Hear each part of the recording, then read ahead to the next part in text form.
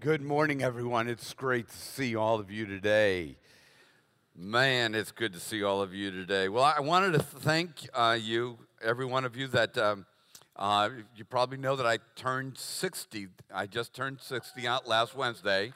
Yeah, I'm here to tell you. You know, it's not bad if you're in your 50s and 40s and you're wondering what it's like.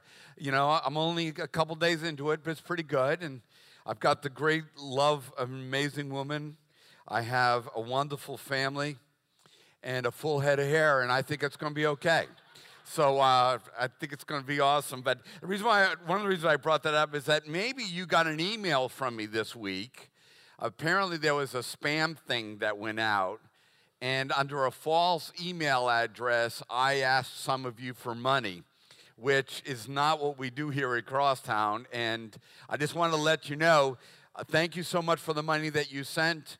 I did not get it. Somebody else got all that money, but it was really sweet of you to think of me in that way and to send that money off. So it's seriously, if you get an email from me this week, somebody has kind of they're not breaking into your email addresses. They're making it look like it's your email address. They copy and paste some of the contents of what a real email looks like, and then they send it out. So please do not respond to it. If you have any questions, if I need some money, I will send it out through the app and let you know I need some cash. So thanks again. And also the other thing, we've been talking about this divine manifesto that God's been working in all of us, kind of taking us beyond just being believers or just people with good ethics. But he's really been challenging us. And over the last 2 weeks, I actually was informed that some people were not going to come to church Sunday because they needed a break from the last 2 weeks. Now, if you weren't here, I encourage you to go on to our app that you can download at any one of the app stores, and you listen to the last 2 weeks. They were a little strong. They were a little tough.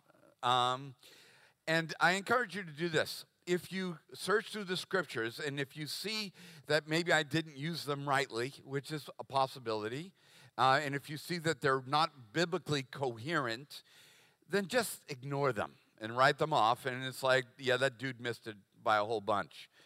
But if you do look into the scriptures and see that maybe it does touch your life and does remain coherent with the scriptures, then maybe consider it the faithful wounds of a friend. That maybe there are times when we need to get the word of God into us in a way that it doesn't feel comfortable and it does cut a little bit, but it's only being done by God through his love for us to kind of keep us moving in the right direction. But I wanted to thank you for being the kind of church that can endure it, because a lot of people would be like, listen, no, I'm just here to learn about how awesome God thinks I am and I want to be on my way. But you guys were able to take it, and that really just speaks volume into your lives about what you really want, not just from Crosstown, but what you want from God. So we've been learning about this guy named Nehemiah. Oh, and I also want to tell you, today will be so much lighter than that. So you can relax a little bit. But we learned about Nehemiah and how he responded to the broken world, and his job, his calling, his manifesto was to go back to Jerusalem to repair the walls, and you can kind of catch up with some of those downloads that you can listen to. So he goes back and he begins this process of rebuilding the walls. And we learned that the workers in Nehemiah put their hands to the good work. They weren't just busy doing stuff. Church wasn't just something that they visited maybe just once a week or once every 3 weeks, but rather they actually got involved with the good work of God for their marriages, for their families, for their community. They put their hands to the good work, not just only in a belief system, but actually in how they lived their life. And they began to see God establish that work through them. But then we learned about part of building the walls was the process of constructing them and also protecting the walls. That when you begin to build this new life, this manifesto, the future that God wants you to create, that there's going to be opposition to it. And it's not necessarily a human being, or not all the time is it a spiritual force, though it can be that which will come against you. But it can be the way that you think. It can be echoes of something your father said to you when you were a kid, or maybe a victimization or a failure that you just haven't been able to let go of, that will speak to you and tell you that you can never have the life that God intends for you. And so we learned last week on how we need to take the initiative of protecting our minds, protecting our lives, and then we really got into protecting our families, and we talked about the internet and smartphones. And if I could just add one addendum to that, is that a lot of you went home and you put Wi-Fi adapters on there, downloaded software to phones to protect your young ones from being sexualized by the internet as they, accidentally can stumble into it, and the average age is 8. So, but let me just say, a lot of you folks went home and took your husband's phones from him and loaded software on it, or your spouse's. Let me just encourage you, don't do that to your spouse. That usually doesn't work real well. You can do that to your children all day long as you're paying for that phone, you're paying for that service. But your spouse is a little bit different. So I got some phone calls in the middle of the week that, listen, me and my husband are arguing. I'm like, what did you do? Well, I took his phone and I downloaded some anti-porn software for it. And I was like, I appreciate your zeal. But Joshua said, as for me and my house, there has to be a moment when every me, other than children, have to adopt this philosophy for themselves. And until your kids grow up, you adopt the philosophy for them. So just remember to be kind. I really love your zeal about it. But we're going to continue to look at one of the important aspects of how this job got done, how the walls got built. They built it in like 52 days. While there was an enemy around them, and while there were people who were oppositional among them. They got this job done in 52 days. So I wanted to show you something that kind of illustrates how they were able to be so successful and what it speaks to us. Let's watch.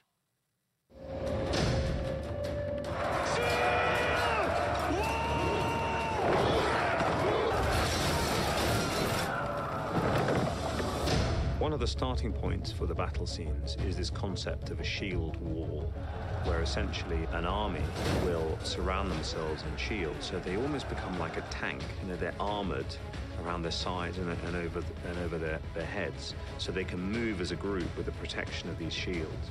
And all armies fought in that way at the time.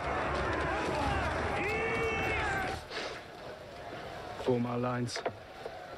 Form our lines! Shields up! Advance! Come on! Forward!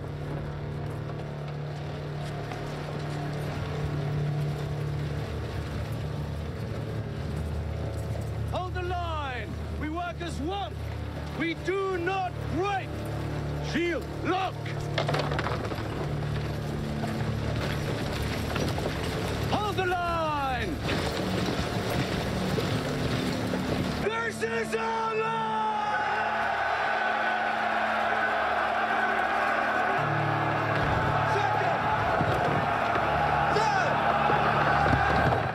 What an incredible concept. And if you get into warfare, it is an amazing idea, this thing called the shield wall. And a lot of the great armies of history have used it. And its strength comes from the interlocking coordination of the soldiers.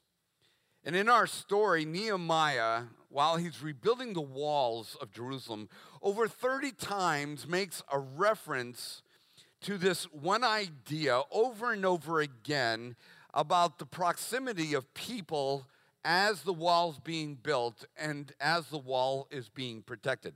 Let me read it to you, and you can see it pop out. Now, I cannot pronounce all these guys' names, so I'm just going to kind of abbreviate them, kind of Americanize them. That's what we do.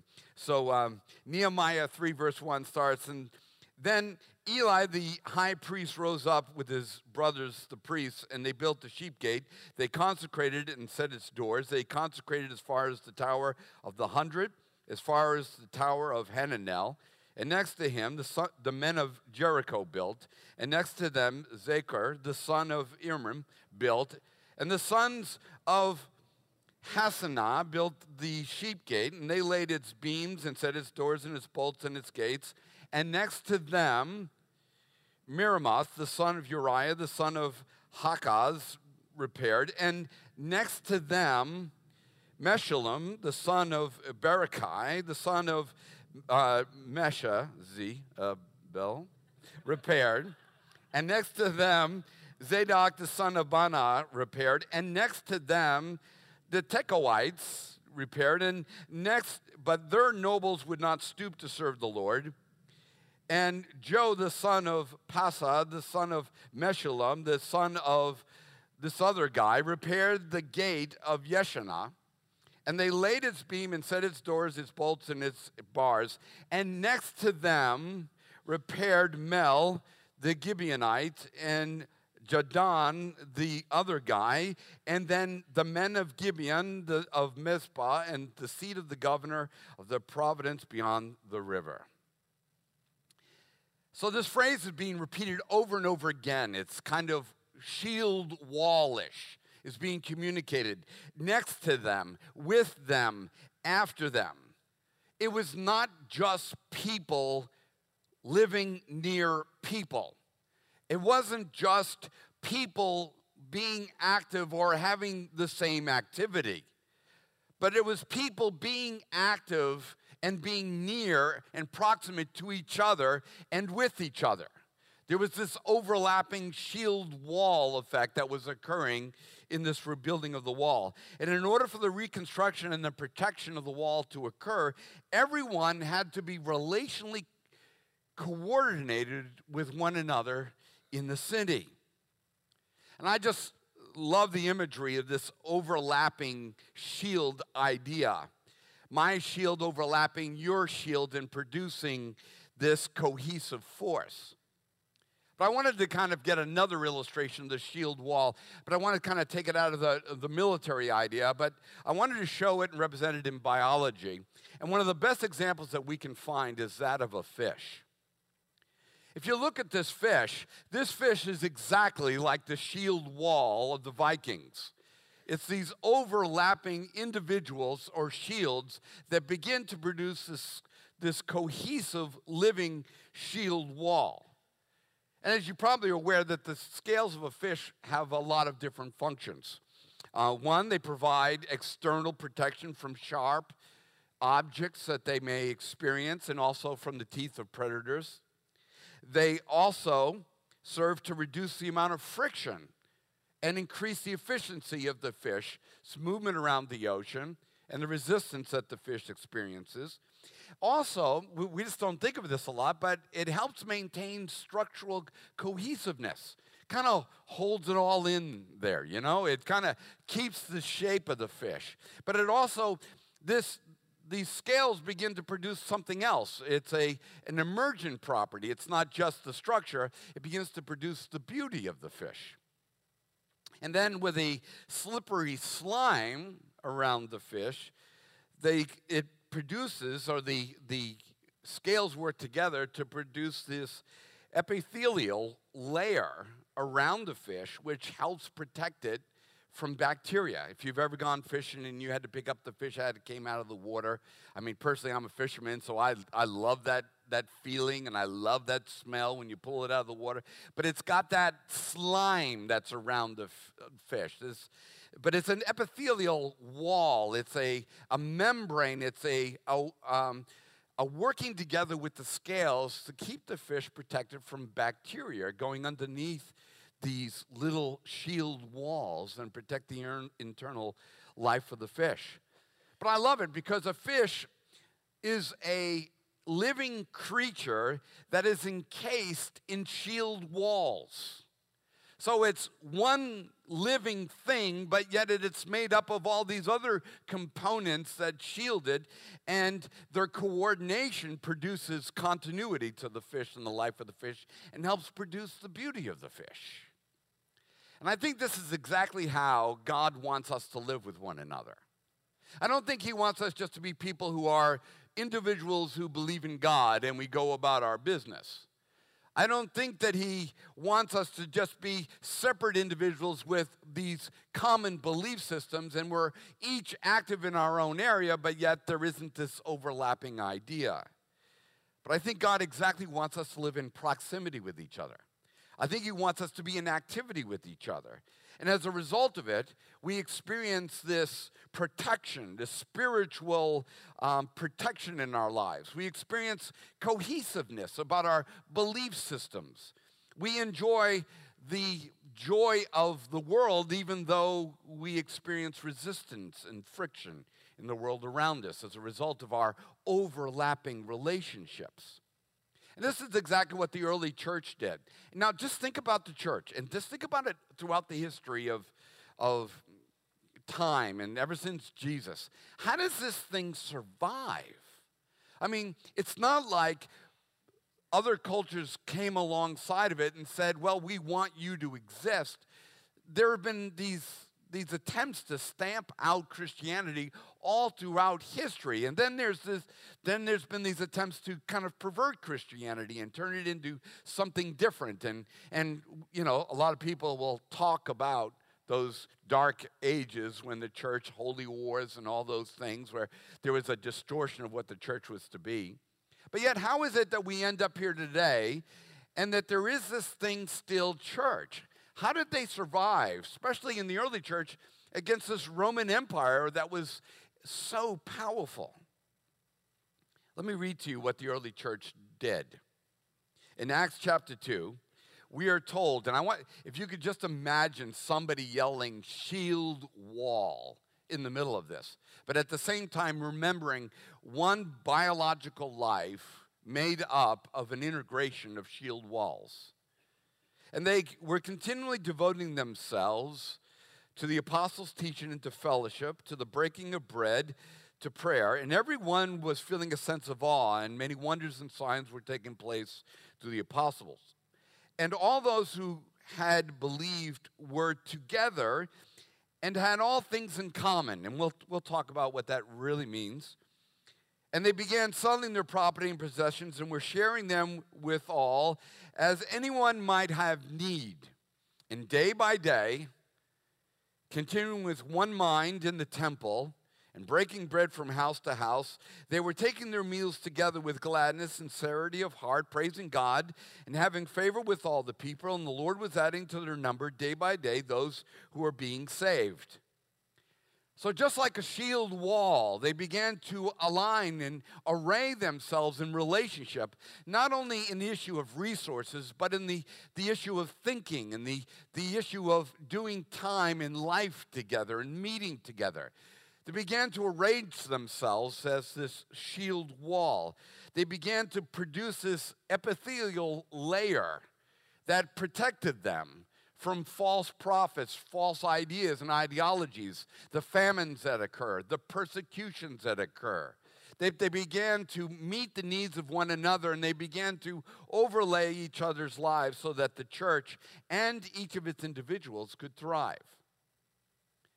I think the one thing that separates a divine manifesto from a secular manifesto is that a divine manifesto, one given to us by God or one designed by God, will always be a manifesto that looks to bring about life in other people's lives as well as an individual's life. See, when Nehemiah is working on rebuilding these walls, he's not just looking to fix up his house. He's looking to rebuild a city, the city of God. So he's not just doing what he's doing just so that he can relax or so that he can have a great house or so that he can overcome.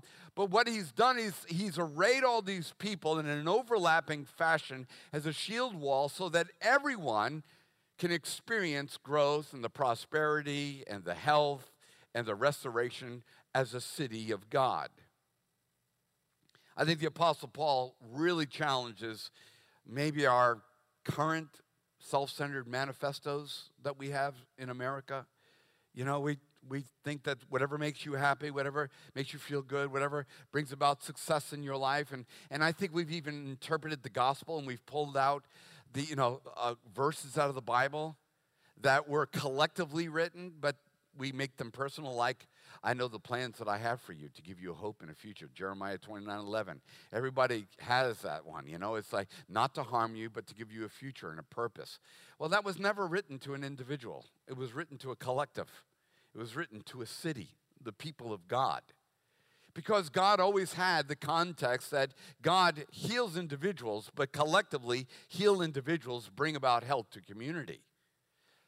So, but what we'll do is, whether it's through something we'll learn in America culture, or whether it's how we extract biblical principles, we'll try to turn it into a very highly personalized Christianity. But everything that took place in the early church, everything that's communicated to us from Scripture, really challenges the selfish manifesto. Again, I am concerned about how Jesus affects me. And I am like Joshua. As for me and my house, I'm going to serve the Lord, and I want to experience all the benefits. But there is this part of it that's also built into it, that I am just one scale that overlaps the scales of other lives, other men, other families, other marriages, and overlies and works together to bring about the health of the whole community. So before I read what Paul says and how he challenges the self-centered manifesto, some of you are into philosophy. Some of you are into sociology and you're into government.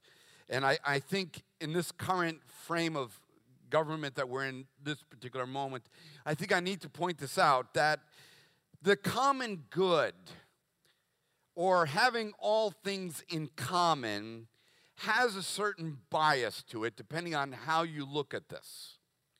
History is full of people, and I've been very careful to study this and to make sure I say this correctly. So please excuse me if I'm really staying on my notes, but you step a little bit to the left or the right on this, you can fall into just saying something less than God's best.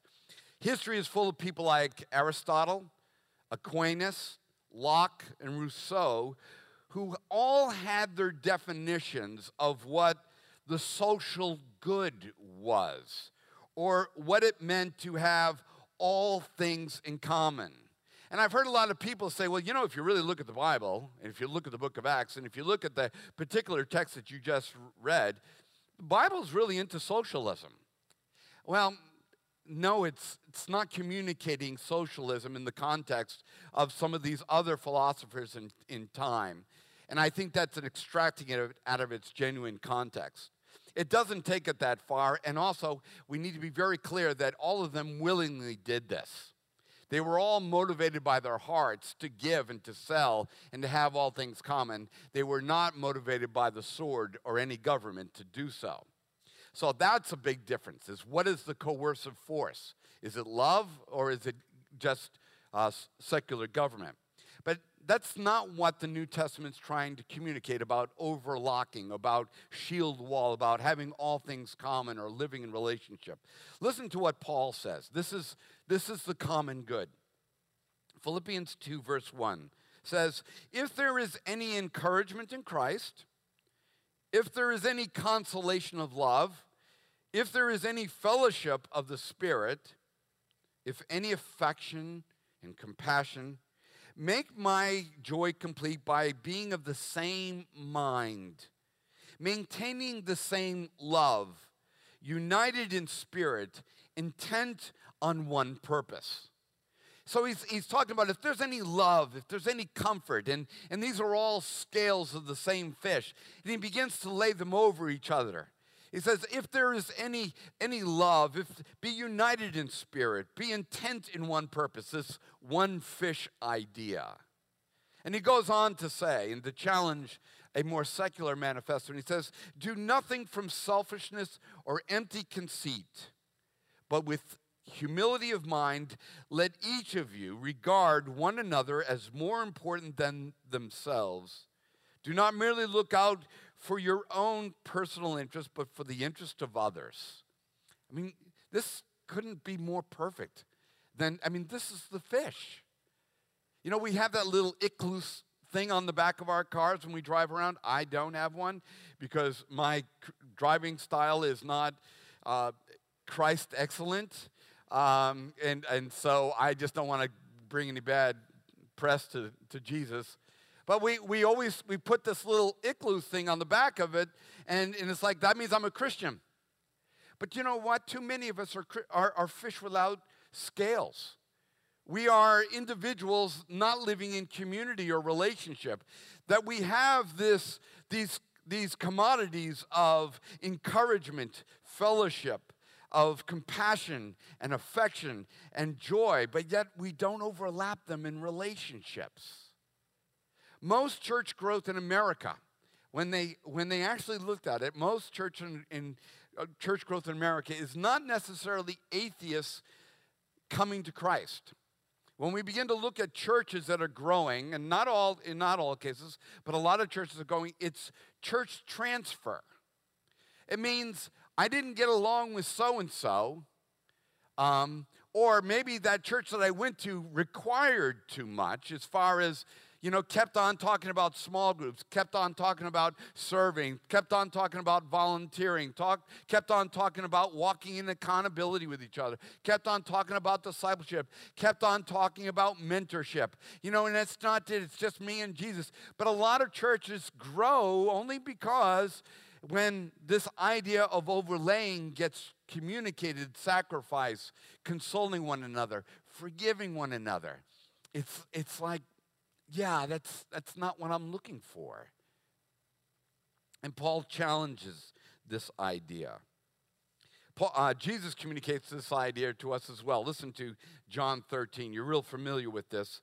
John 13:34, he says, "A new commandment I give to you, that you love one another, even as I loved you, that you love one another." And again, if you're a theologian here or you're a philosopher and you've always wondered about how the Trinity, because it is kind of a mystery, God, three persons, one being, how can that be? Please excuse me, I'm not being rude, but he's a big fish. It's overlapping relationships, Father, Son, Holy Spirit. And remember, we were created in his image. And then one of the first things that we're told about creation that's not really good, not that it was evil, but it was not good for man to be alone. Because why? It's because we were created to be a living organism. We were created to be in relationship with each other, in the image of God, in relationship with himself, that we're supposed to be overlapping with each other. So when Jesus is saying this, love one another, he's not calling them just to a new ethic. He's saying, I want you to be like God. He's calling them to a divine state of being. "A new commandment I give to you, that you love one another, even as I loved you, that you love one another," because that's what me and my Father and the Spirit are doing. But here's a beautiful thing. "By this all men will know that you are my disciples, if you love one another." I tell you, I am a fisherman, and there's nothing better when all of a sudden, and you see it on the water. I fish in the estuary, so it's shallower water. But you're still waiting to identify what you got. Because you don't want one of those little skate things, that's just a pain. And then, there may be like a shark that you could pull in, and you don't want that either. And if you're like me, you're hoping this is a spot tail, bass or a red, whatever you may call it. But what are you waiting for to identify it? You're waiting to see the scales. Because as soon as you see the scales, you can identify what this thing is about. And so what Jesus is saying is that love one another, and by this, people will be able to tell what you are. See, they're not going to tell what you are just because of your stand on homosexuality. We think that's our best selling point. We believe in marriage between heterosexuals. Really? You think that makes the church look beautiful? Our stand on abortion or some of these other things. And we do have our ethics in those areas as they come to us from the Word of God. But what Jesus is saying, though, but that's not what makes the church look beautiful. What makes the church look beautiful is when people are living in shield wall with each other, when people are living in overlapping scales of love and compassion and forgiveness and tolerance and all these wonderful attributes, that we love one another. And he says, by this, they will be able to tell that you're my disciples and not just moralists. I remember growing up, we were used to be called the religious right. And I think we were proud of that. What we should have seen is that we just de-evolved, is that we were called something else other than Jesus. We should have wept over that designation, Because that meant that all the world could see from us is that we were a gathering together not of loving, compassionate people, but rather just a collection of ethics. And we were never to be just a collection of ethics. Again, we have our biblical ethics that's given to us by God, but yet they're supposed to be arraigned in this way of love and compassion and forgiveness and truth. And the fish maintains its structural and functional cohesiveness by the conjoining of the scales together, but that's also where the fish gets its beauty. If people are not loving the church today, or if people are not coming to God, and I've said this 1,000 times, I am so science-oriented. If you want to have a cosmological conversation with me, I'm your guy. If you want to talk about evolution, I'm your guy. I love science, and I love integrating it in my understanding of God as it speaks to me about God, as the Word of God does. But that's not what people are rejecting God over. They're rejecting God over the nature of the church. Is that we seem to be separated. We don't seem to get along. Even though we may not like each other, we're still supposed to overlap each other. Even though we don't agree with maybe what your kids watch on TV, well, you're a Harry Potter family, and you're a Lord of the Rings family, or you're into Marvel. Well, Star Wars is all about yin and yang and all this other. It's like, yeah, cool, but can we keep our cohesiveness? Can we still overlap each other? Because the world looks at us and they see that we're fighting each other all the time. It's like, I don't want any of that. I don't need that kind of resistance in my life. The Living Shield Wall is one of the ways that God meets the challenges of life for each and every one of us. I don't think any of us who follow after Christ don't pray a prayer, God, deliver us from evil, just like in the Our Father.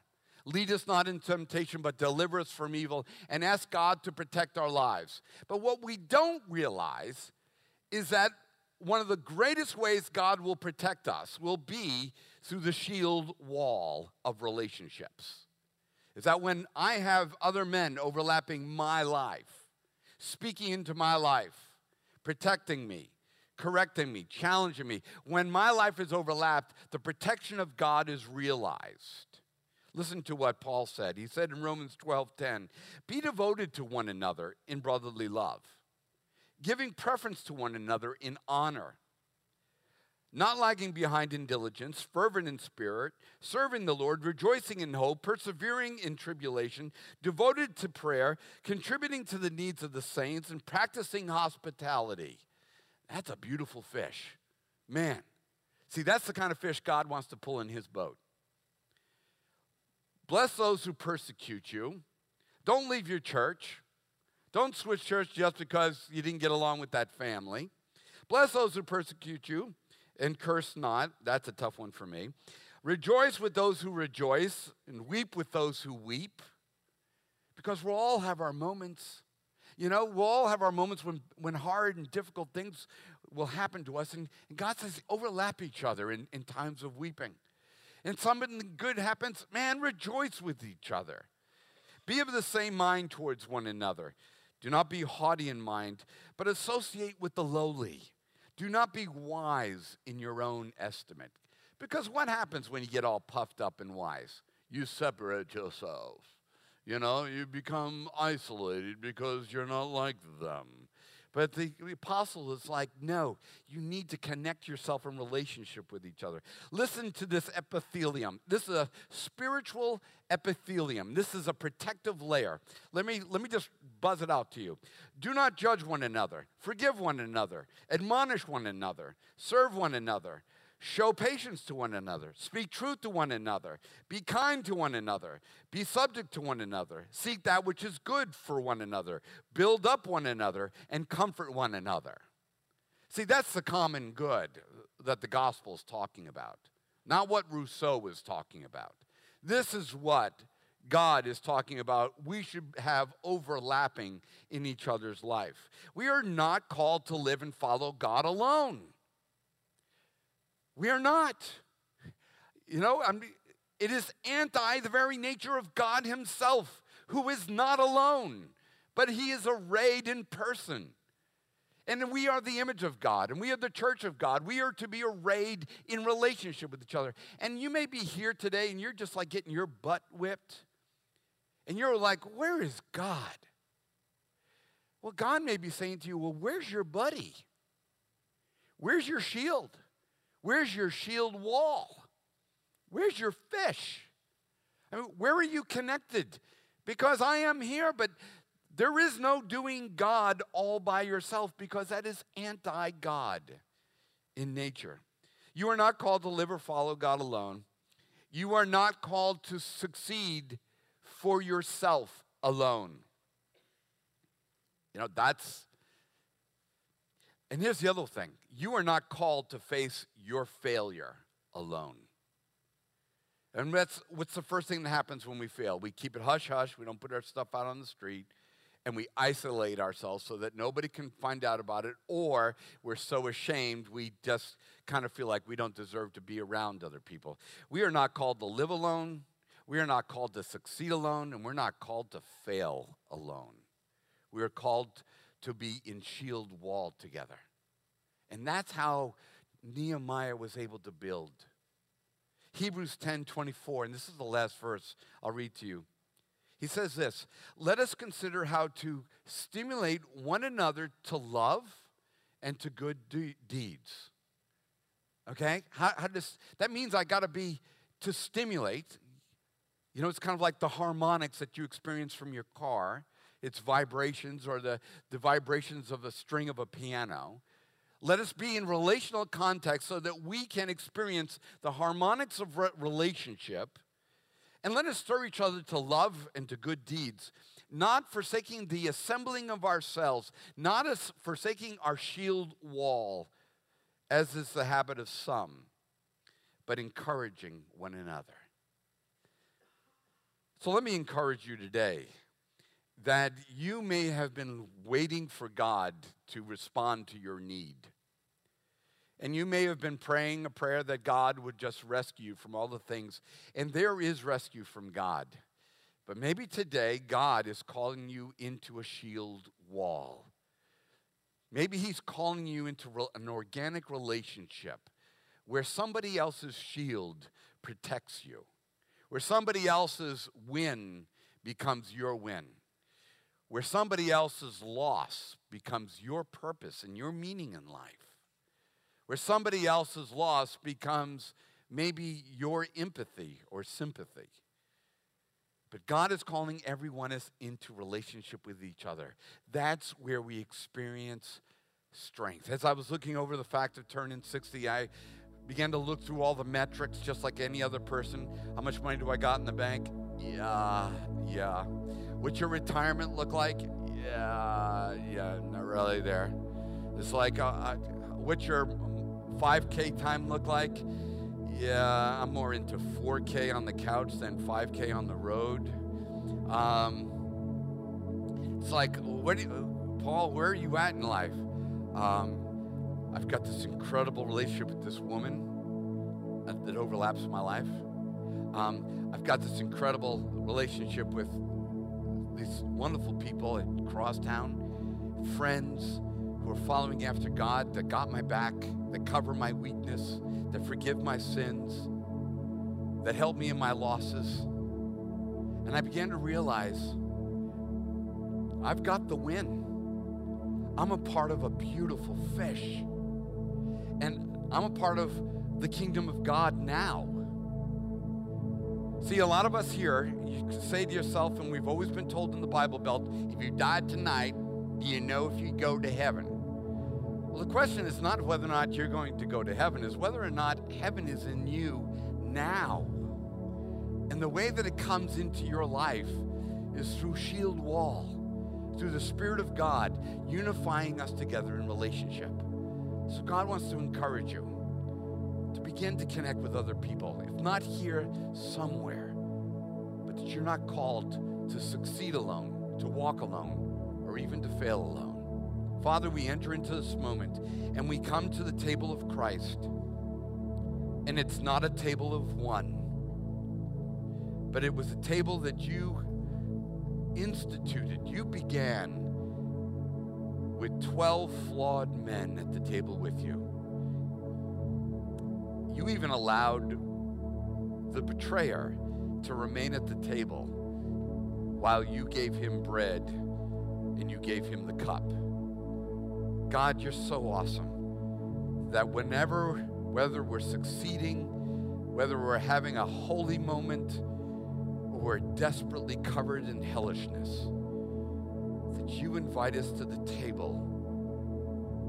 You invite us into relationship with you and with one another, that we may experience not just life, not just society, but the very nature of God himself. So, Father, we come to this table not alone, but we come into this table as a community. We come to this shield wall. We thank you, God.